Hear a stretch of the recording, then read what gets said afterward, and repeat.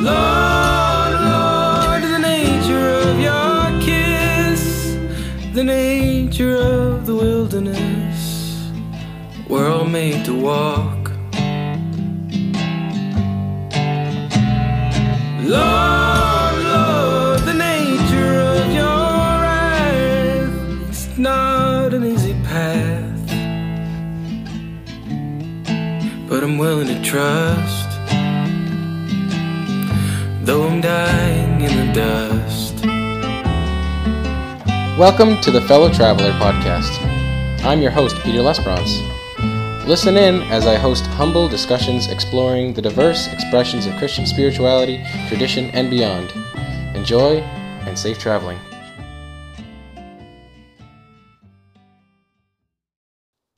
Hello, my fellow travelers. Thanks so much for listening in. I've really appreciated all your support.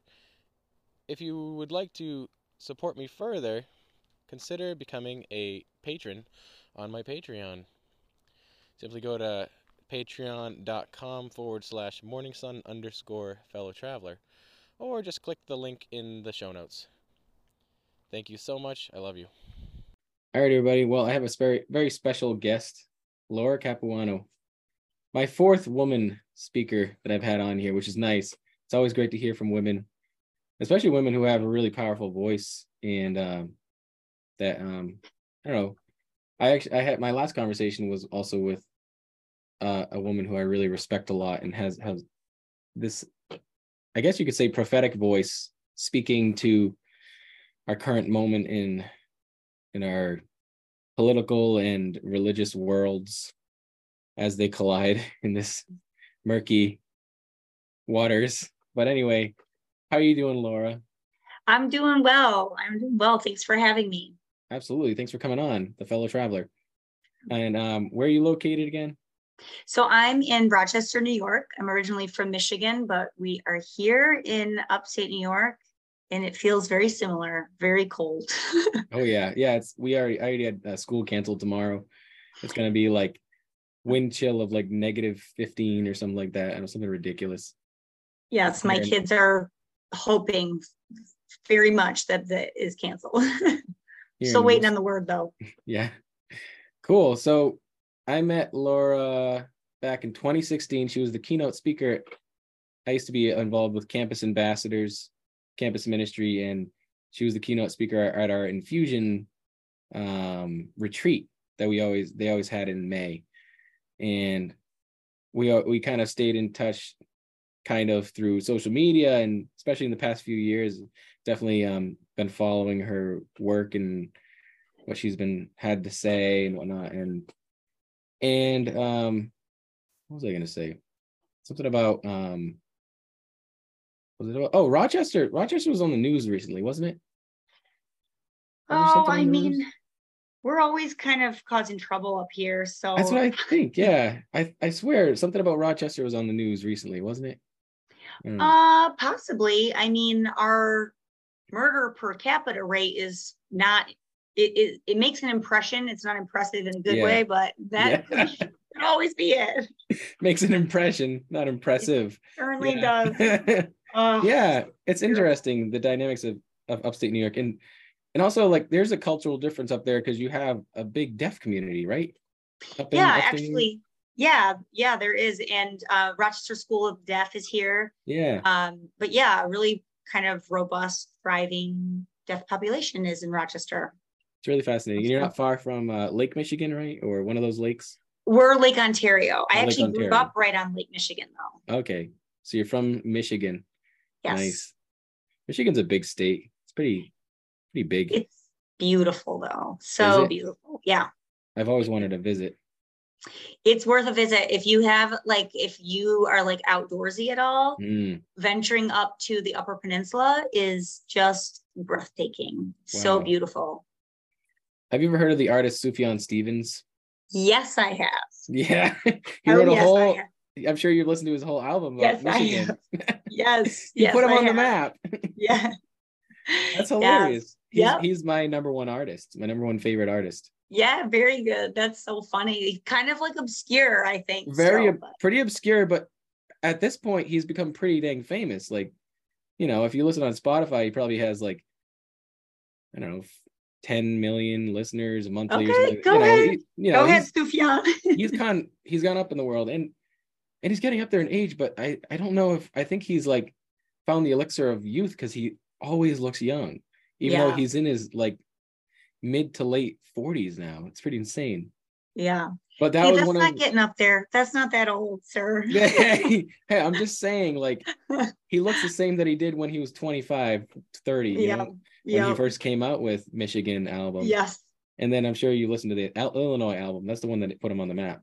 Mm-hmm. That's hilarious. I'm so glad you know who he is. Yes. It makes me so really happy. Yeah. I was afraid you were gonna be like, no, I don't know who that is. I'm like, no. Yeah. Because most people don't. No, I love an indie singer-songwriter. Yep, for sure. And he's pretty out there.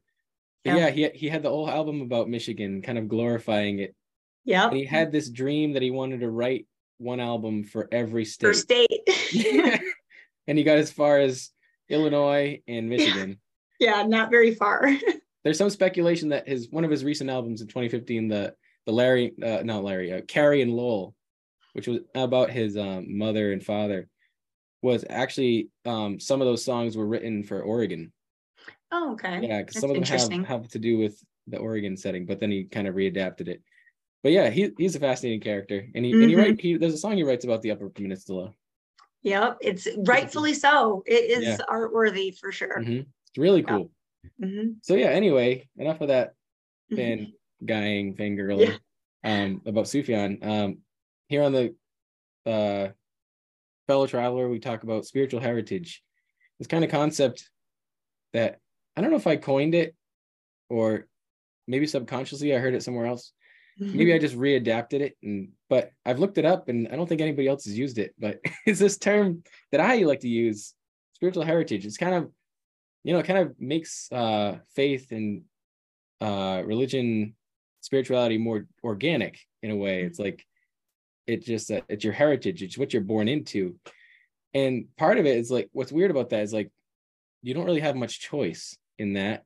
Kind of like you don't get to choose who you're born into, what family you're born into. But what naturally happens, just like when you're born into a family, like you may really connect with your family, but you may not, you may actually grow up to feel more connected to friends or another group of people. Yeah. And similarly, when you grow up in a certain faith tradition, you may change and deconstruct and reconstruct and whatnot. So I don't know. I was just having that thought right now, actually. But anyway, spiritual heritage. Where do you find your roots in your tradition? And you can talk a little bit about your journey through that. And are there any experiences that along the way that kind of rooted you in your faith to the point where you haven't left it, even if some things you've had to let go or some things you've had to add that weren't there, what is that? How did that look? How did that change happen? And we can talk about it as we go along. Yeah, of course.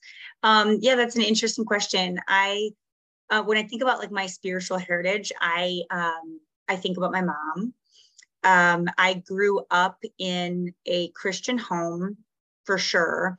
But my mom was never like married to a denomination or a specific worship style or kind of a way of doing. It was more about a way of being.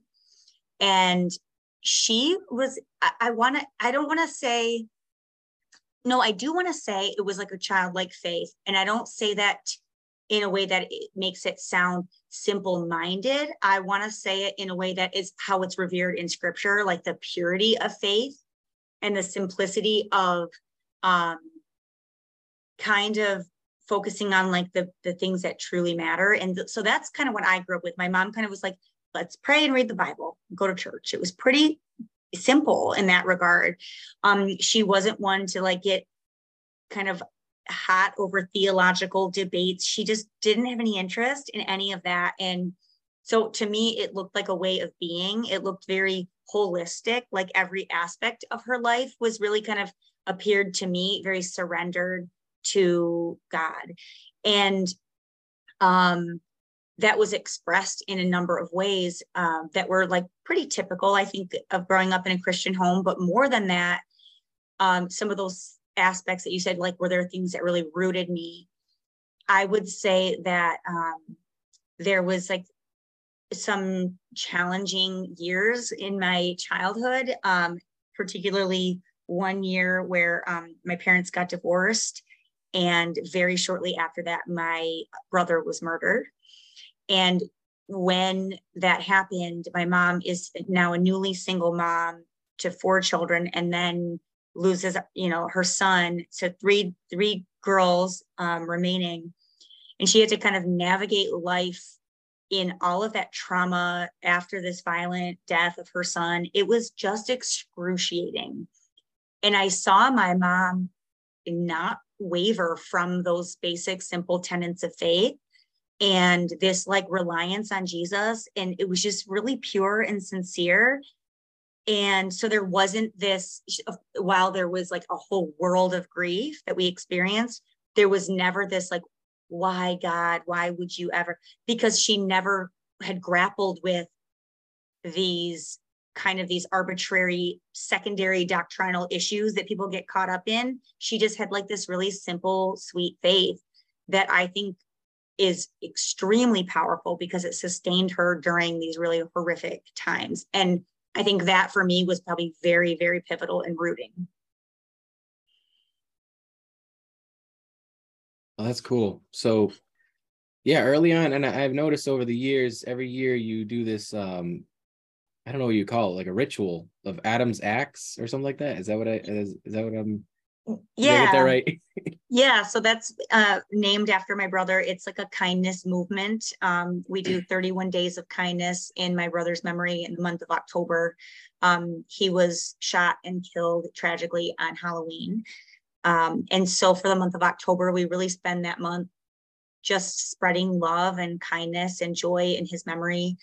He was a real sweet kid, very kind. And that was sort of his legacy or his heritage of faith and kindness. And that processing of grief as an adult for the first time, how I did that was through, at the time, blogs were pretty cool. So I was blogging.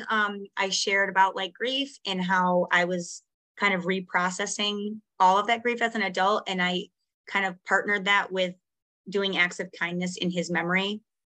And that connection between faith and kindness was incredibly restorative. And actually, at the time, I didn't understand why that was so healing to do those two things together. But when you look at scripture, it's one of my favorite verses is Ephesians 2:1-10. And it talks about how God expressed his kindness to us in Christ. And it's like, if you really zoom out and look at why did God send Jesus to the world, it was because he's kind.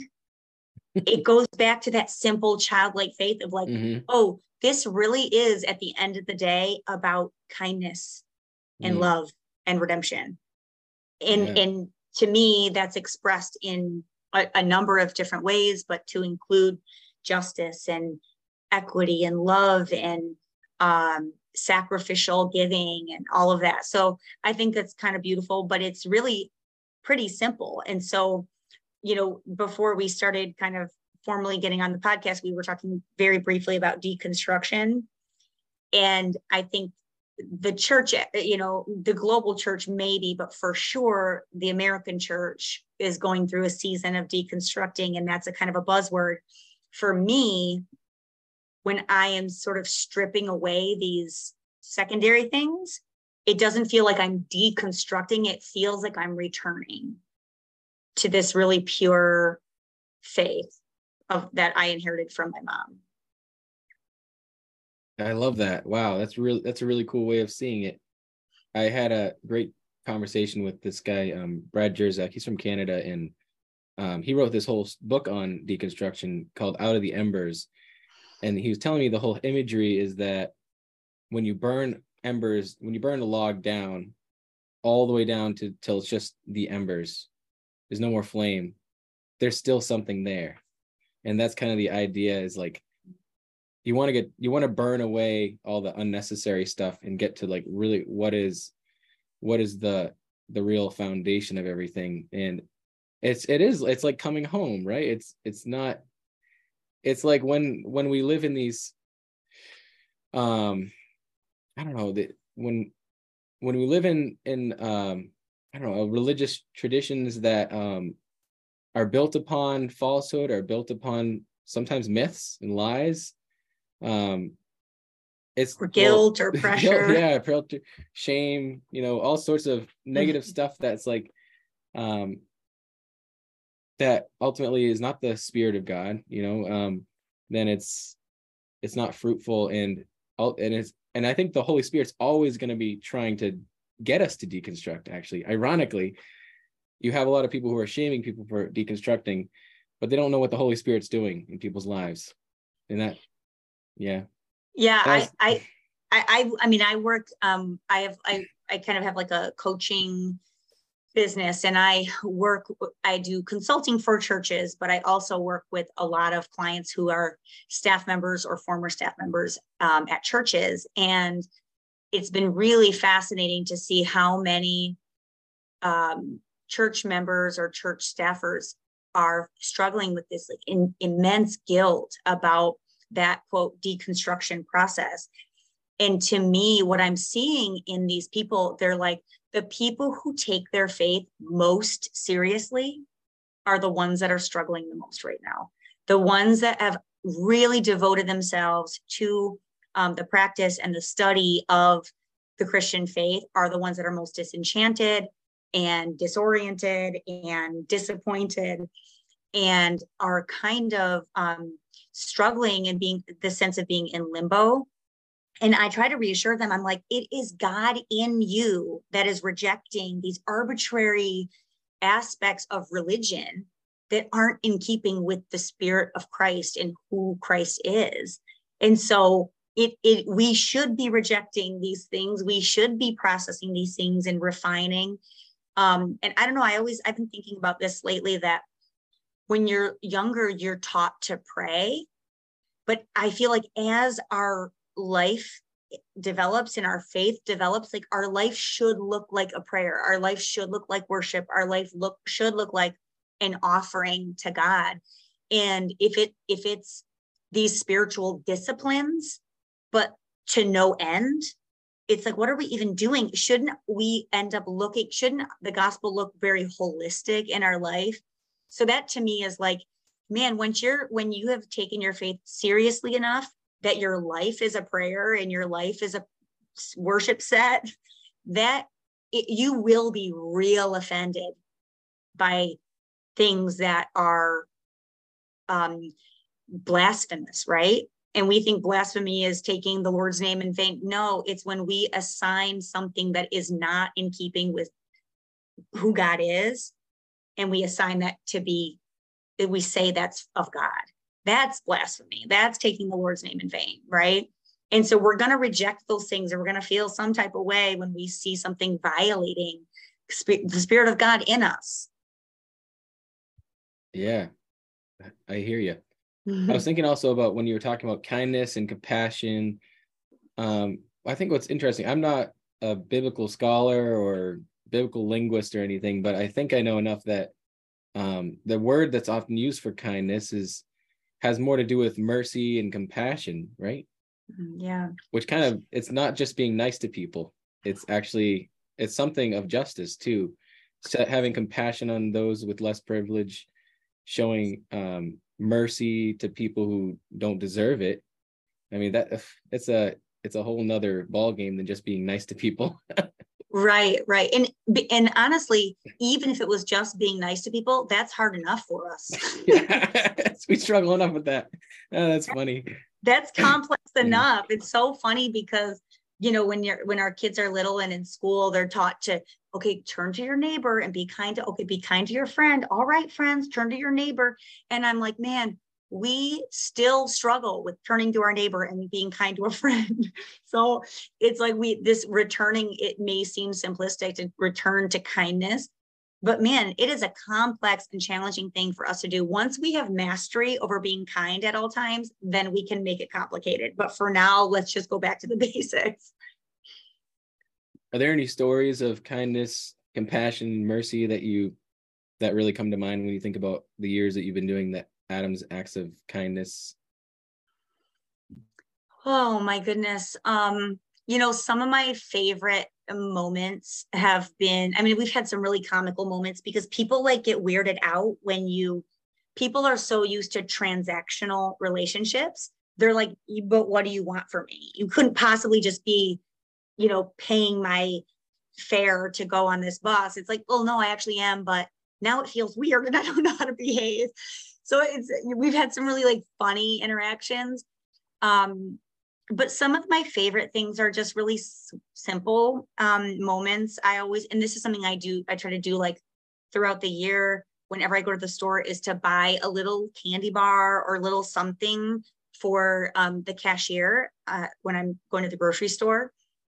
And the like look of absolute shock and delight is so sweet, because it's literally just a candy bar, but people act like, what, me? For me? You thought of me? It's so cute. And they always say, do you want me to leave this out? And I'll say, yeah. And then at the end, I say, well, it's actually just for you. So that's why I didn't want you to pack it up. And they're like, really? It's just so simple, but it's really sweet. So that's one thing. And then also another thing I keep going through the year is a kind of a personal rule is I try to never think a compliment. If I think a kind thing, I try to say it out loud. So I will compliment a stranger. I will compliment anyone. I'll be like, ooh, cute glasses. I just kind of say it because I love it really does make people feel good. And I think that is contagious. And they go into their next interaction with just a little bit more joy and a little bit more grace in their interaction with their people. So I love that. But I guess as far as like a key memory, I had one, Adam, my brother, was 17 when he was killed. And I recently heard a story of somebody who bought 17 like scratchy lottery tickets and put it in somebody's mailbox. Just being like, good luck, this is in memory of a 17-year-old boy. And just like those little things where people are like trying to spread a little cheer. I think that's pretty cool. It's nice how simple it is, but yet with how simple it is, why is it so difficult? I know, because it requires like intention. It requires focus. It requires, yeah. And then, what's interesting too, is I think of the little things that trigger grief. When I think of, just the other day, this is so silly maybe, but I heard somebody say, oh, we lost him. And it was a video of somebody, they were fishing and the fish got off the hook and they go, oh, we lost him. And I was instantly transported back to this 11-year-old girl when my mom came home from the hospital. She'd been there, called in the middle of the night to go in, and she walked in and she said, we lost him. And this, oh my goodness, it was like this small little PTSD phrase about fishing. And it just instantly took me back to this like world of grief. But if a small thing like that can trigger this tidal wave of grief, what if it's also possible that a small moment of kindness can create a tidal wave of love and compassion? And what if that can grow and swell into like a tsunami of care for people? Yeah. Wow. Yeah. So the kingdom of God is like a mustard seed that grows into a giant tree. Right. The birds of the air rest on its branches. Or the kingdom of God is like a tiny piece of yeast that goes into a big loaf of dough and eventually takes over the entire dough. Right. I love that kind of imagery of the kingdom of God. It's I think Jesus was speaking to people who were small and didn't have power, and they didn't have a lot of voice in where they lived. And when he's saying this to them, he's saying, you don't have to do much. You just have to do it with love. Right. Yeah. And wow. So how did you end up getting into like speaking and whatnot? Yeah, I'm probably just being mouthy my whole life. They're like, this lady won't shut up. She'll get up there. Let's give her a platform. Yeah. It started, I think I was always a bit of a storyteller, and was never particularly shy, was kind of willing to get up there. And so it started when I was young, just being the person that they're like, well, we need someone to give a testimony, or we need someone to say this or open up the evening with whatever. And I think probably for, I grew up in a fairly like an affluent suburban area of West Michigan. There weren't a lot of testimonies at the time like mine, right? Like these weren't hardened, drug users that had seen a thing or two. We were kids in Grand Haven, Michigan, like a pretty protected town. But I happened to have like this kind of sort of challenging life story for that time. And so I think probably having that story to tell invited me into opportunities to share. And so that's probably how it started initially, was just like speaking at my youth group, or, kind of leading Young Life, or at Bible studies and that type of thing. And then that always sort of just grew. It kind of just happened organically, to be honest, that one thing led to the next. And to this day, I've never really marketed or like put my name in the hat for a big speaking event. It's just somebody sees me at this thing, and then I get invited to the next thing, and those things sometimes grow, and it can be 1,000 people at a women's conference, or it can be like, hey, maybe you don't do this, but would you come and talk to moms, like mothers of preschoolers? It's like 25 women. I'm like, yeah, I'll be there. So I love it. To me, I don't really care about the size of the group. I just love connecting with people in that way, through story, through scripture, through vulnerability and transparency. Wow, that's really cool. Was there any moment where it clicked and you were like, oh, this is what I'm gonna do as like is this your full-time career? So currently, I do speak, and like I said, I do the coaching and consulting as well. But I am presently the associate director at a nonprofit here in Rochester. We serve families and children that are made vulnerable by their circumstances. So basically system involved families, particularly youth experiencing foster care. So that's sort of my area of work. But I continue to speak and do coaching and consulting. So kind of a little bit of everything. I'm a busy woman because I also have, as you know, 5 children. And so life is very full at the moment, for sure. Yeah. And I remember a big topic that you talked about when you were the keynote speaker at Infusion was your adopted children as well. Mm-hmm. Yes. Yeah. So we have 5 children, 3 biological girls and 2 boys who came to us through adoption. So we had 2 girls adopted for the first time, and then had our last biological child, and then we adopted one final time.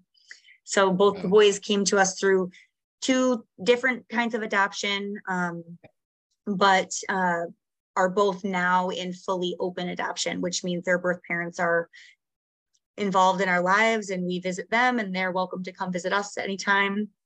And we're in regular contact through video messaging and kind of texting and updates and all that. So they're real involved. It's pretty cool. Wow. I guess that's really, of all the circumstances, that's actually probably an ideal one where they can still have that connection to their biological parents. Yeah, absolutely. So I'm a real big advocate in actually the work I do is because the goal is to prevent adoption whenever possible. So we really try to strengthen birth families. For family preservation is really a goal. But when adoption is necessary, whenever it's possible to have just those strong connections to birth family, it's invaluable. Especially, in our case, both of my boys are Black. And so like that forming of their racial identity and that understanding of their ancestry and the struggles that they'll face as Black Americans, like I can't prepare them for that. In case your listeners can't tell, I'm just your basic white lady. So I can't walk them through what does it mean to be a Black man in America, especially during as we've seen all these, I don't even want to say rising racial tensions, because it's always been bad, but as It's been things have a come, slow simmer for, it has been, for a yeah. long And time. yes. And so as things have become more at the forefront and people are becoming more aware of it, though, that's what's been, I think the awareness has risen. And Yeah. those are conversations we can't have alone. We need their families to speak into that stuff.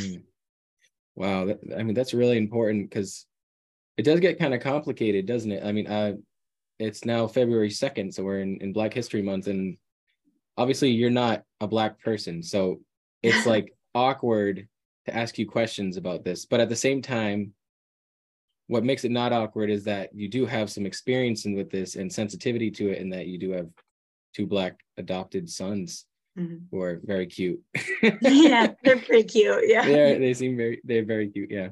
And they're growing up too. Holy cow, they're getting bigger, right? Yeah, my older son is just about 6 feet tall, so I look up to him now. What? And I'm 5'9", so I'm not a short woman. So I look up to him, and I'm like, oh, this is enough, sir. And he's got muscles and stuff.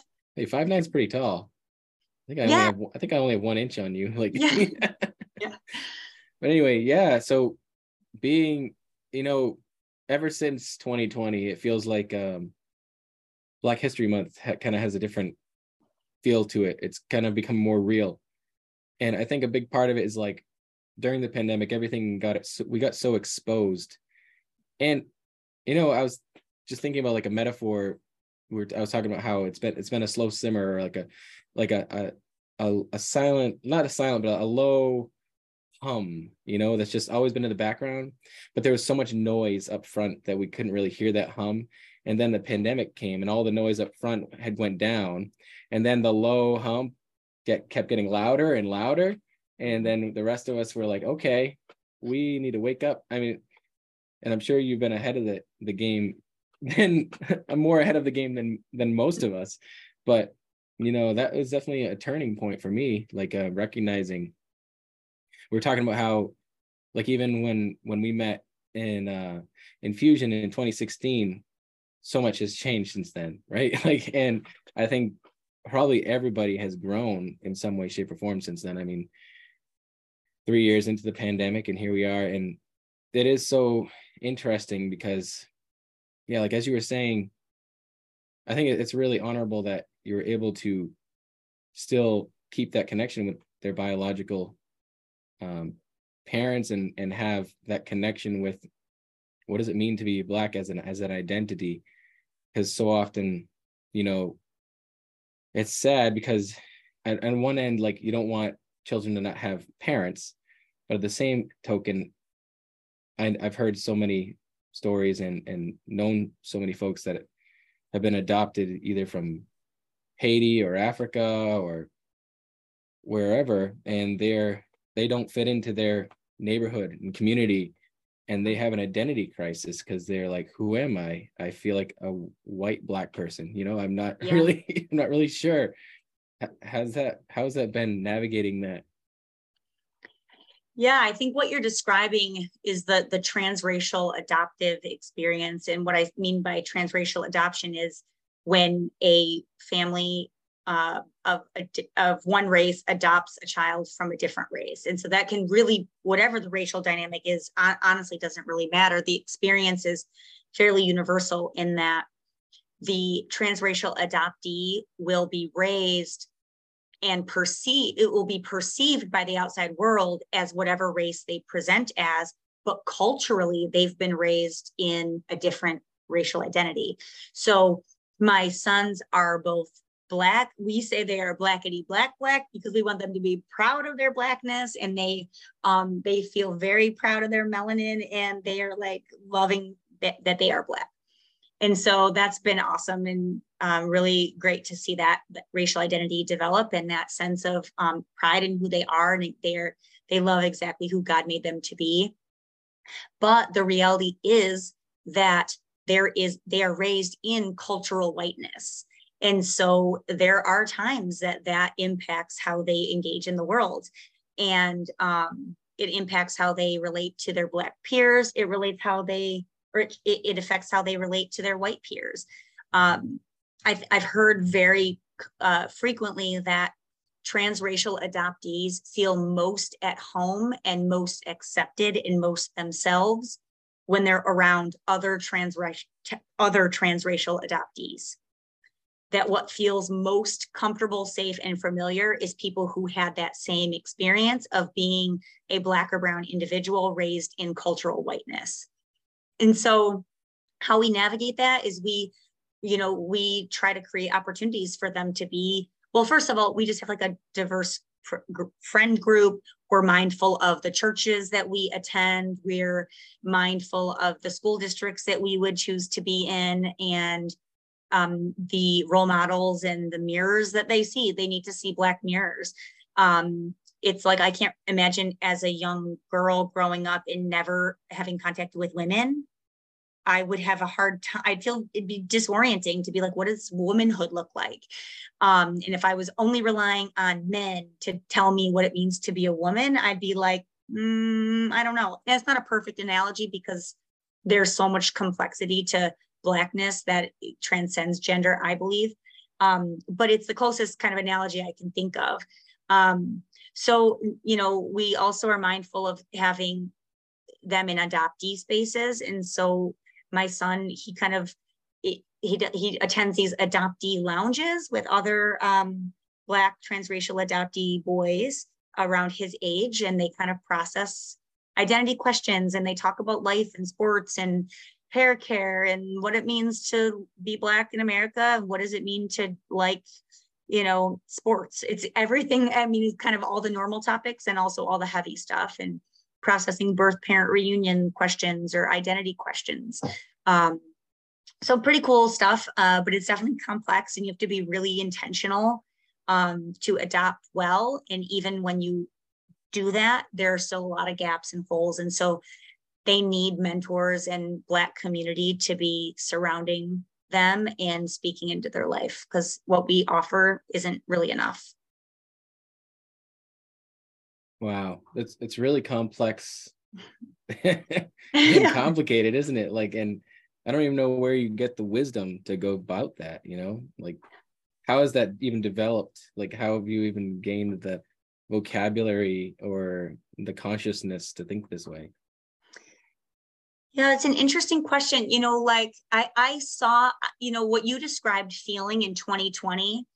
I actually saw a lot of white parents that have Black children go through that same process that you went through. And I saw that, and I could not help but think, oh my goodness, you're just becoming aware of this. And you've been raising Black children. You may even have Black teenagers, and you've not processed this before. So for me, I always, I think people think I care about racial justice and biblical justice and social justice because I have Black children. But I would argue that I had no business being open to adopting Black children if I hadn't had a long history of caring about racial and social justice long before I had Black children. So, some of my earliest speaking events were listening circles regarding racism and anti-racism. And these were a long time ago, well before this was like a trending topic. So this has been an area of study for me, an area of growth and development and listening and learning. But the listening and learning phase was a long time ago. It's an ongoing process always. But I've had a diverse kind of group of people speaking into my life from a very long time ago. And I've always really valued those voices. And so this, for me, 2020, I was like, it was more like, oh, the Olympics. I was like, oh, I've been training for this. Like, I know this stuff. Well, and lucky you. So when people were paying attention, that's why I was so outspoken. And people were, why won't you shut up? I'm like, I've always been talking about this. People are just asking now. They're actually open to hearing. So this isn't when I'm going to sit on the sidelines now. So I wanted to leverage that following that I had. I wanted to leverage that influence. Anybody that was open to listening, I'm like, oh, you're willing to get your feelings hurt a little bit? Let's do it. Yeah, man, that's crazy. It is culture shock when the lights turn on, when it comes to recognizing, the effects of racism long-term over history, even all the way up to our social moment, to this very current moment. We're living in this moment that has been formed through history. And I think so often people want to think, well, so often people don't study history. And so often the history we've been taught has been taught by the people who won, or who had power, or who wanted to spin the story into a myth, but here we are actually living within a historical moment that is built upon the building blocks of the past. And looking back, even it's insane to think, like, even my parents were born before the Civil Rights Act was passed. Like, it's mind-blowing actually to think about. And so even just within their lifetime, a lot has changed for sure. Things have gotten better, but at the same time, there's still the ripple effects. And it's interesting, like, there's the concept of whiteness, and it's not controversial at all, right? Yeah. Saying white people have a culture. Yeah, that goes great. No, because it's like telling the fish that they live in the water, It's like, what do you mean? What water? It's everywhere, There's only water. There's only water. What are you talking about? No, there's air too, right? Yeah. No, it's true. It is. And it gets so controversial because it gets mixed up in all these big ideas like critical race theory. I hate that term. It gets so tiring to hear.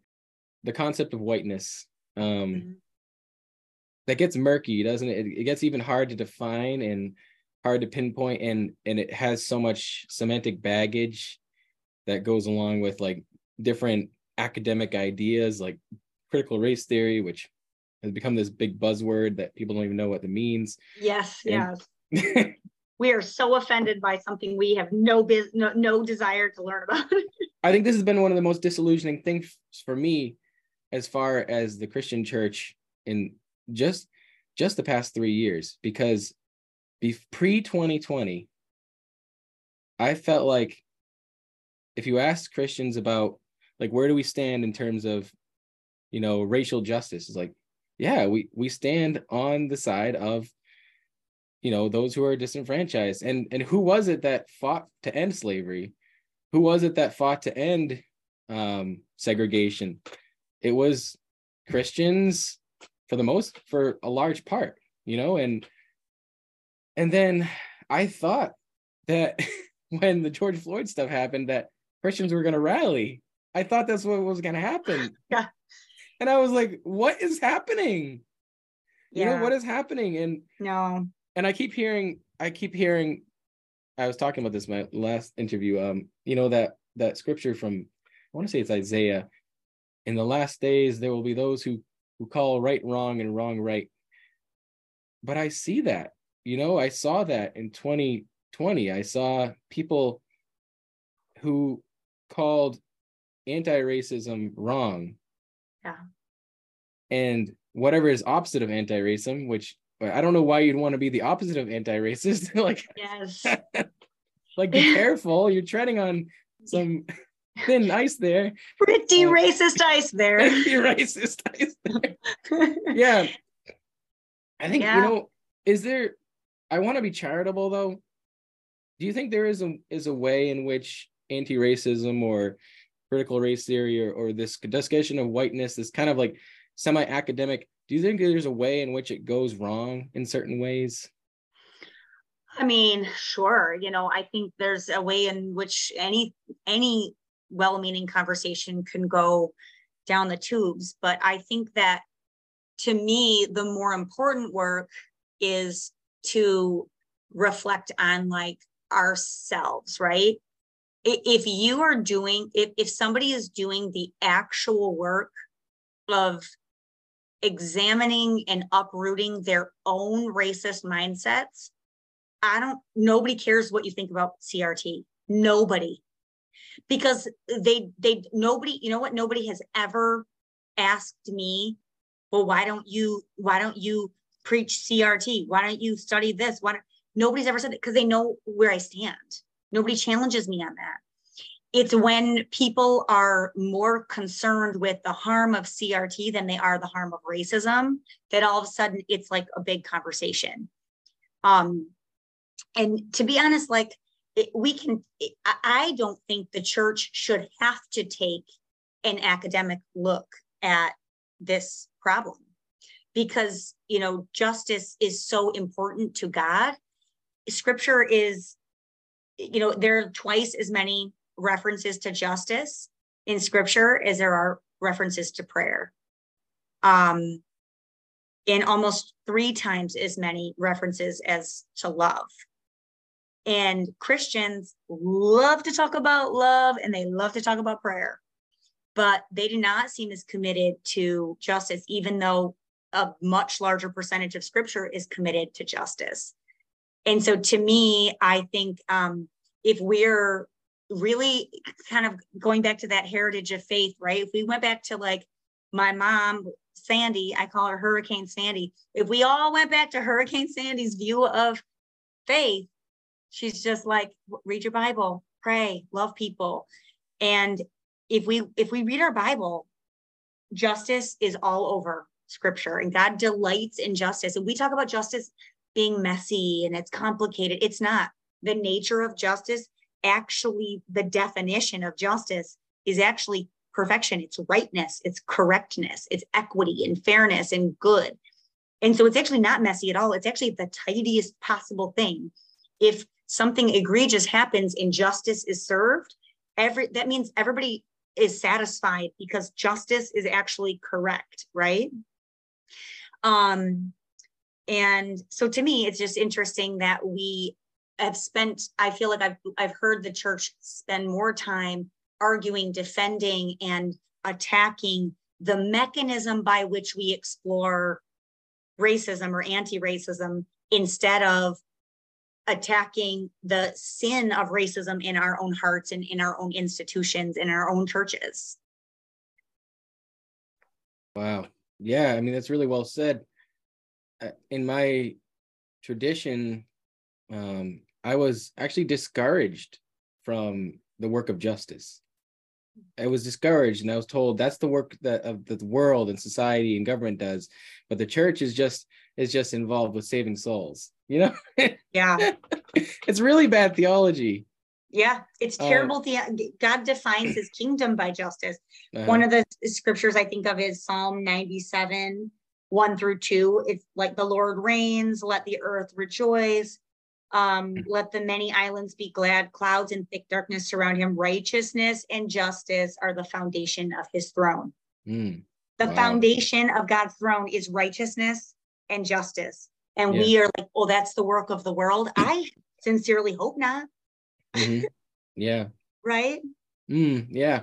And I think also like within theologically too, in some traditions that I'm sure you're familiar with, there's a big emphasis on like the penal aspect of God's justice, and that God's justice is just about like punishing wrong rather than the reordering and reconciling and putting things right. Yes. And I think we need to think of justice that way. Yes. And I think that's the Jewish understanding of justice too. It's restoration. In Hebrew, Tzedek in Hebrew, the word for righteousness is the same word for justice, and it has to do with the reordering and the putting things right within society, within government, and within the world, like putting God's world right. And obviously, there's other things too. I mean, there's also the concept, like I was telling you, like in my tradition, being discouraged from the work of justice, caring for the poor, caring for racial justice and whatnot, or even for the sake of healthcare or whatever. Just social justice. Just social justice in general, right? That was a bad word. It was taboo because it has to do with these godless people who only care, who have like some sort of nefarious I don't know, what's the word? Like they say they sound like they're up to good, but really there's something nefarious behind what they're trying to do, you know. And it's not altruistic. It's like, yeah, there's like an ulterior motive. That's what it is. They have some sort of nefarious ulterior motive. They're trying to steal your children or something, steal their souls. So they're trying to get involved in social justice, like as if it was this boogeyman. And that came about. And in 2020, you had Christians being like, beware of those don't woke, be deceived. don't be deceived by those woke Christians who care about social justice. They care about equity for others. When you hear them talking about the poor. Listen, I was reported to my church at the time. I was on staff at a church, and I was reported for spouting socialist beliefs. Do you know what my socialist beliefs were? It was scripture. I was like, oh no, give it all to the poor, sir. That's not my idea. That's not me being socialist. That's actually what Jesus says to do. So bye. And you know, what do you do when Jesus seems to be saying something so clearly? He's not, but nobody does that, you know. Nobody actually gives all they have to the poor. So no, that's the thing. Like, we should be humbled, and we should really question ourselves and pray and fast and be like, well, Jesus, what do you mean for me? What do you actually want me to do? Well, and if you do that, you know, in many of our, you know, mainstream churches, if you were to say, you know, we're going to pray and fast and then come away from this feeling like we're supposed to challenge our church and our people and ourselves to give money to the poor, we're now deviating pretty hardcore from the teachings of the American church, right? Which is to save and to give it all to the church and to, you know, like kind of have wise financial decisions and financial peace. And none of that is there's a lot. Listen, everything I said about how many scriptures there are about love and prayer and how there's way more about justice. There's even more about money. And some is investment and some of that is wisdom, but a lot of that is giving, right? And not storing up wealth, you know, for ourselves. Right. And you're saying something about you mentioned something about how we often think of that justice means it's going to be something messy, and it doesn't have to be, because it's actually the reordering, and we should be happy about the reordering and putting right of society. We should have joy about that. But where it gets quote unquote messy is when those who have power and privilege have to lay it down. And that's kind of like the difficult part of it. And like, you know, it's difficult unless we claim to love Jesus and model our life after him. And then it should be very easy, right? Because it says position of power and privilege more than being seated at the right hand of God in a place of total perfect communion with the creator. Yeah, like, reading the whole book of the whole first chapter of Ephesians about the spiritual blessings that we have in Christ. In him we have all this according to the counsel of his will, according to his abundance grace, according from like the source that we have all of these spiritual blessings from is this eternal source, and it's not and we shouldn't be stingy with it, you know. I don't think he doesn't give it to us to hoard it. And not only that, but he modeled himself from a position of perfect power and privilege, and I mean literally all the power in the world to do whatever he wants with in the universe, not even the world. He descended, he left that, he kind of sacrificed his privilege for the sake of us, and he came into the world to meet us where we're at and to invite us into this inheritance, right? And so we have the perfect model of what it looks like to be in a position of privilege and power and say, I'm going to sacrifice that to enter into the world and to show love and to invite people into this place of shared inheritance instead of hoarding it for myself. Yeah. Wow. That's deep. It's definitely deep, and it's great to kind of throw ideas off you and hear your ideas as well. But yeah, I mean, are there any other so you came to this place where you've been doing these speaking events, and you've been speaking out, of course, through social media and whatnot, etc.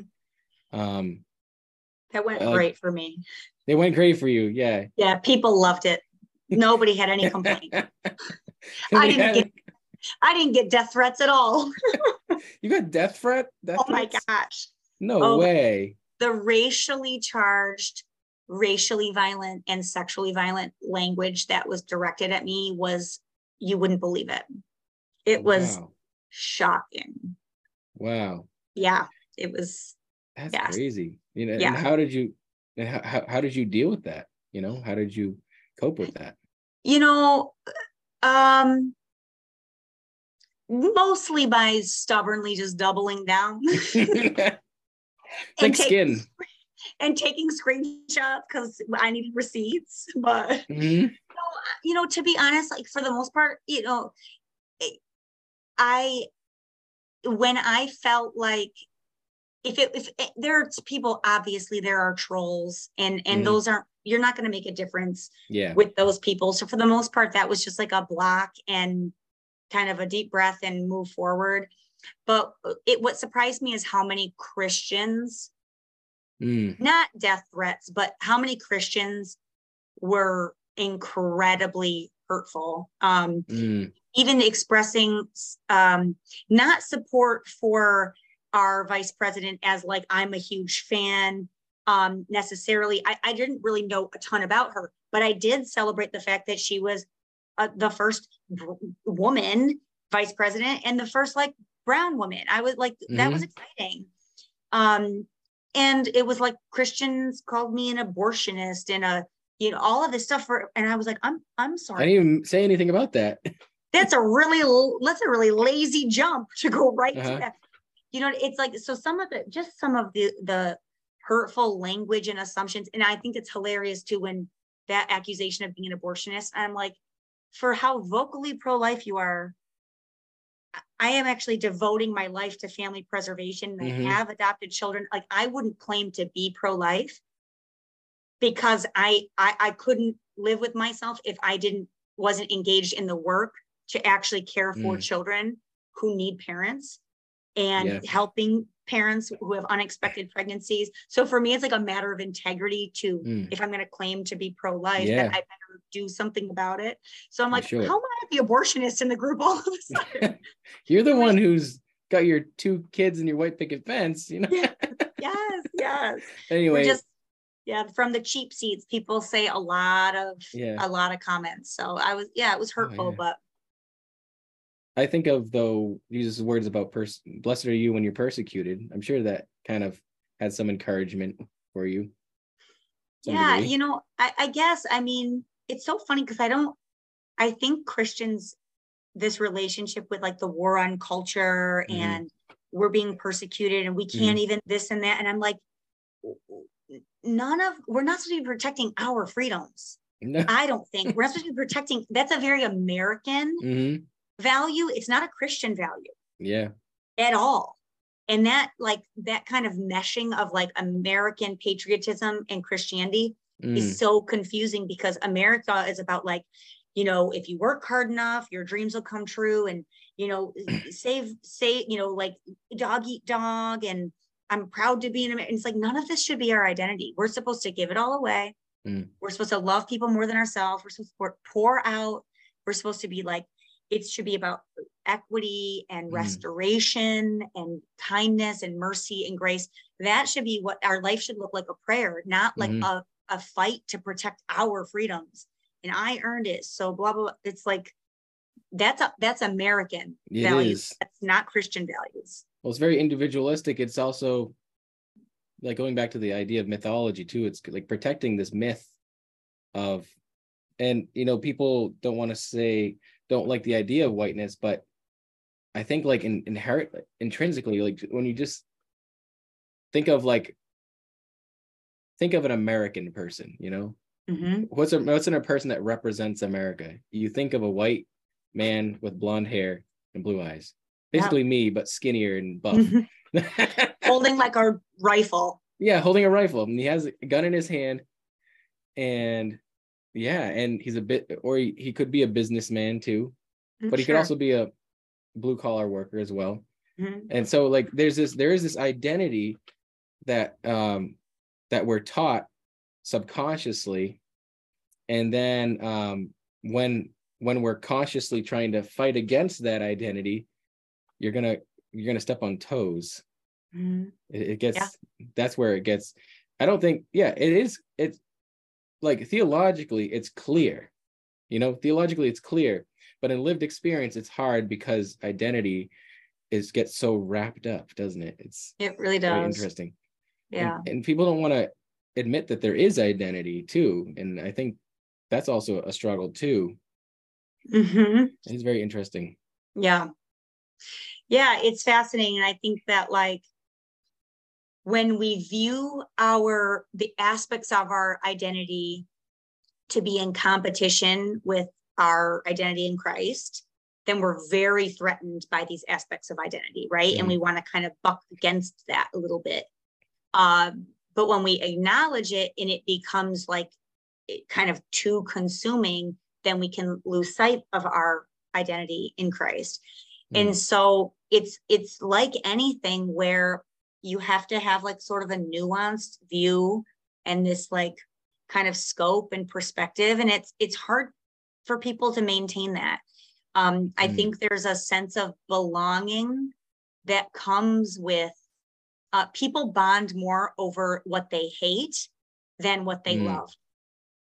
You can talk about, you and I could talk about Sufjan Stevens for a couple minutes. Yeah. But we could talk about something that we hate probably for much longer. Like racism. We keep talking about it. Like what we just did. For the past 45 minutes. Exactly, right? And that's it. People bond more over what they hate. So it is easier to have a common enemy, and it is easier to have create a villain. It's easier to focus on like that part than it is to kind of shift over and think solutions or think what should be striving for. And so in an incident of, you said George Floyd, or pick any number of incidents of police brutality, even in the last couple of weeks, there have been a Harry number. Nichols. Many of them. And if we look at those situations, it is easier to say, well, but what did they do to deserve it? Or what, I don't know all the detail. I don't have the whole story. I need to see that video. I need all the facts. We don't know the whole thing. It's easier to vilify a young Black man in our country than it is to disrupt the systems that allowed police brutality to thrive and flourish and get to the point that it is right now. Yeah. And it seems like if you ask the average person, which is like, probably 99% of people do believe that we need some sort of reform and change. That I don't think there's anybody who's like, yeah, everything's fine, nothing to change here. We're crushing it. We're crushing it. I don't think there's anybody, whether conservative or progressive, who's like, yeah, there's nothing to fix here. I mean, but it is interesting, like from a conservative perspective, like, what do you have to save exactly? What are you trying to conserve exactly at this point? It really makes you question. Yes. I don't know what you're saving a straw man that you've created. I don't know. It's very interesting. But I was trying to end it on a positive note, thinking about like, what are some positive experiences that you've had in this journey of dealing with racism, and or even with your two boys, like what experiences? I mean, I think it's pretty evident that you've given them a decent life and you've given them a really well-rounded, experience and understanding and ability to really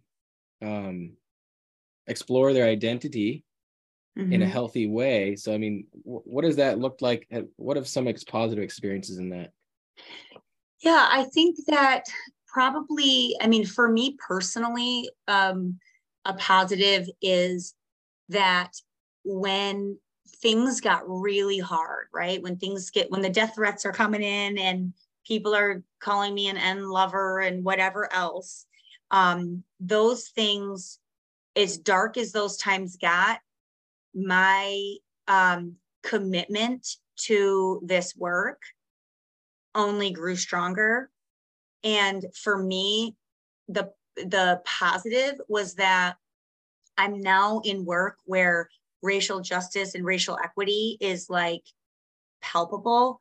It is valued. I mean, I work, I'm, one of the only, there's 2 white women on staff where I work, and we're led and run and founded by Black women. And so it's just a pretty cool space to be in. So to me, the positive is that my devotion to this work kind of earned me the right and reputation to be working amongst these amazing women doing the work that I really value. So I think that's, for a personal note, that's really positive. And it feels like my life is a prayer now. It feels like I'm being the church outside of a church setting, but it feels like, oh, this is what it means to be doing the work of the gospel. And so that's been really awesome. As far as my boys, I would say, or just for my family in general, just seeing their little activist hearts, the way, one daughter used her writing to kind of speak truth to power. And that was really cool. One daughter used her art to create murals, in response to during the times of the protests and stuff. Those were really meaningful times with the boys and their development of what does justice look like and what does it look like to be part of this collective Black community. And just seeing, I'm at a protest with my then 12, 13-year-old son, right? And just the warm acceptance of, there was no like, oh, you have a white mom, you lost your Black card. There was none of that. It was like, it truly is a brotherhood and a sisterhood. And it was cool just to see how really meaningful that was for them to be kind of welcomed into that and have like this moment of solidarity there. And I would say too that a positive is that my boys is awful as all of this has been, my boys are actually safer in a world where people wear their racism on their sleeve. And this smoked out a lot of racist beliefs and thoughts. And my boys are safer in a world where we know who those people are. So I'll take an outspoken bigot over like a low-key racist person any day, because it helps us to know what to look for and who's safe and who's not. And so I think it's exposed a lot of things, but I think probably the overarching thing that has been the most positive is I have seen growth and change in people that I really did not think would grow or change. And it's never too late for people to stretch their thinking and challenge themselves and examine racist mindsets and ask hard questions.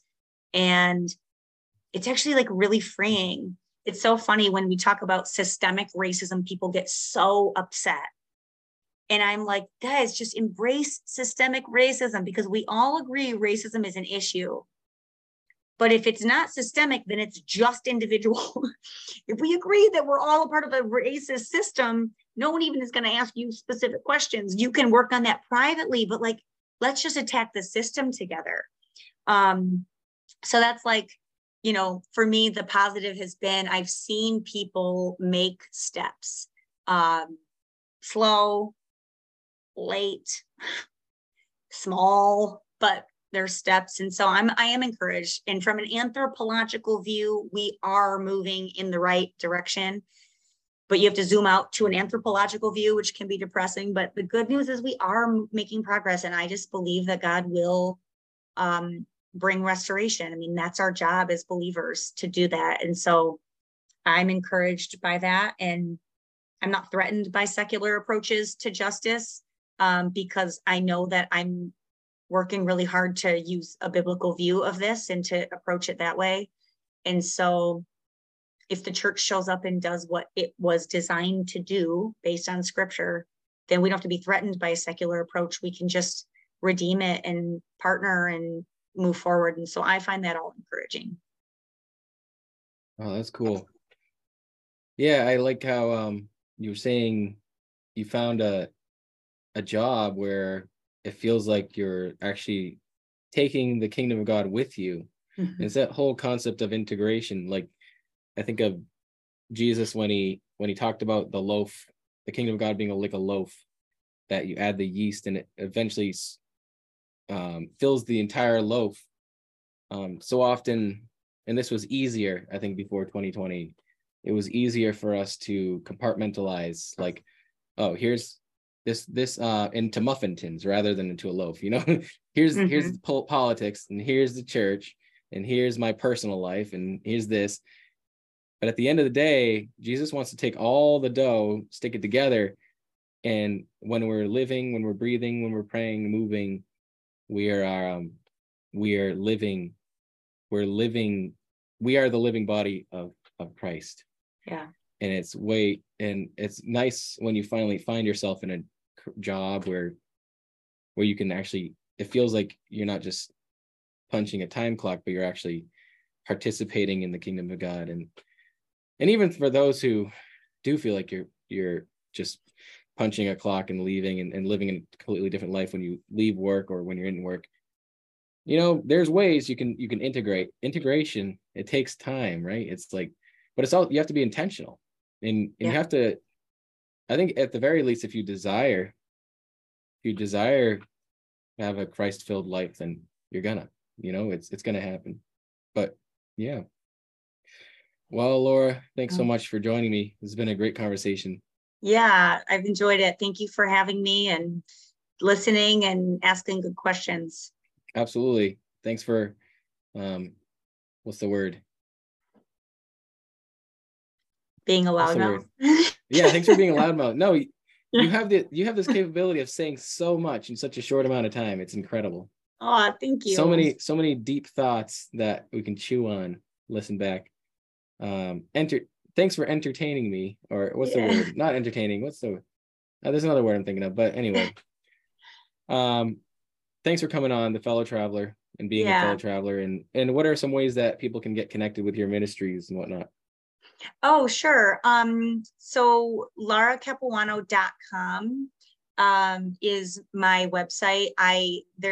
All the old blogs are up there still. If people want to go back and see more about Adam's Acts and kind of learn more about the story of his life and sadly his death as well, that's all on there. People can follow me on social media at Lara Capuano on Instagram, or Lara Provencal Capuano on Facebook. So those are kind of the ways to follow along. And I'm also happy just to, if people want to, ask questions, there's a contact form through the website. They can contact me through that, or for speaking engagement requests or anything like that, that can all go through the website, or a direct message through any of my social media. Also, that's where death threats go, just right through my direct messages. You have any of those you want to add? Just if you have any death threats, just don't bother. Although if you've made it this far in the podcast, you probably aren't one of those people. So you never know. You'd be shocked how committed some of my trolls are. So I went all the way to the last minute, and this is what I have to say about everything you had to say. Yeah. I said, where do these people have all the time in the world? Like, yeah, what's going on? Like, are you a fan? Are you a little bit of a fan? A little bit. You hate me. Yes. I think you secretly like me. Yeah, I'm telling you, I don't know about all the people trolls, but I can tell you my trolls are very consistent and very devoted. And I'm actually very proud because they show up for me over and over. They hate me, but they show up so diligently. Aren't you like somewhat glad that they're listening? Yeah, I've noticed a little change here and there over time. I'm like, oh, you used less language in that message. Wow. That was slightly less racist. Still racist, but slightly less racist. Little bit. But I'll take progress. Yeah, sure. It can be slow. Yep. Well, Laura, you have a great evening. I'm going to stop the recording. All right. Lord, the nature of your wrath, it's not an easy path, but I'm willing to trust, though I'm dying in the dust.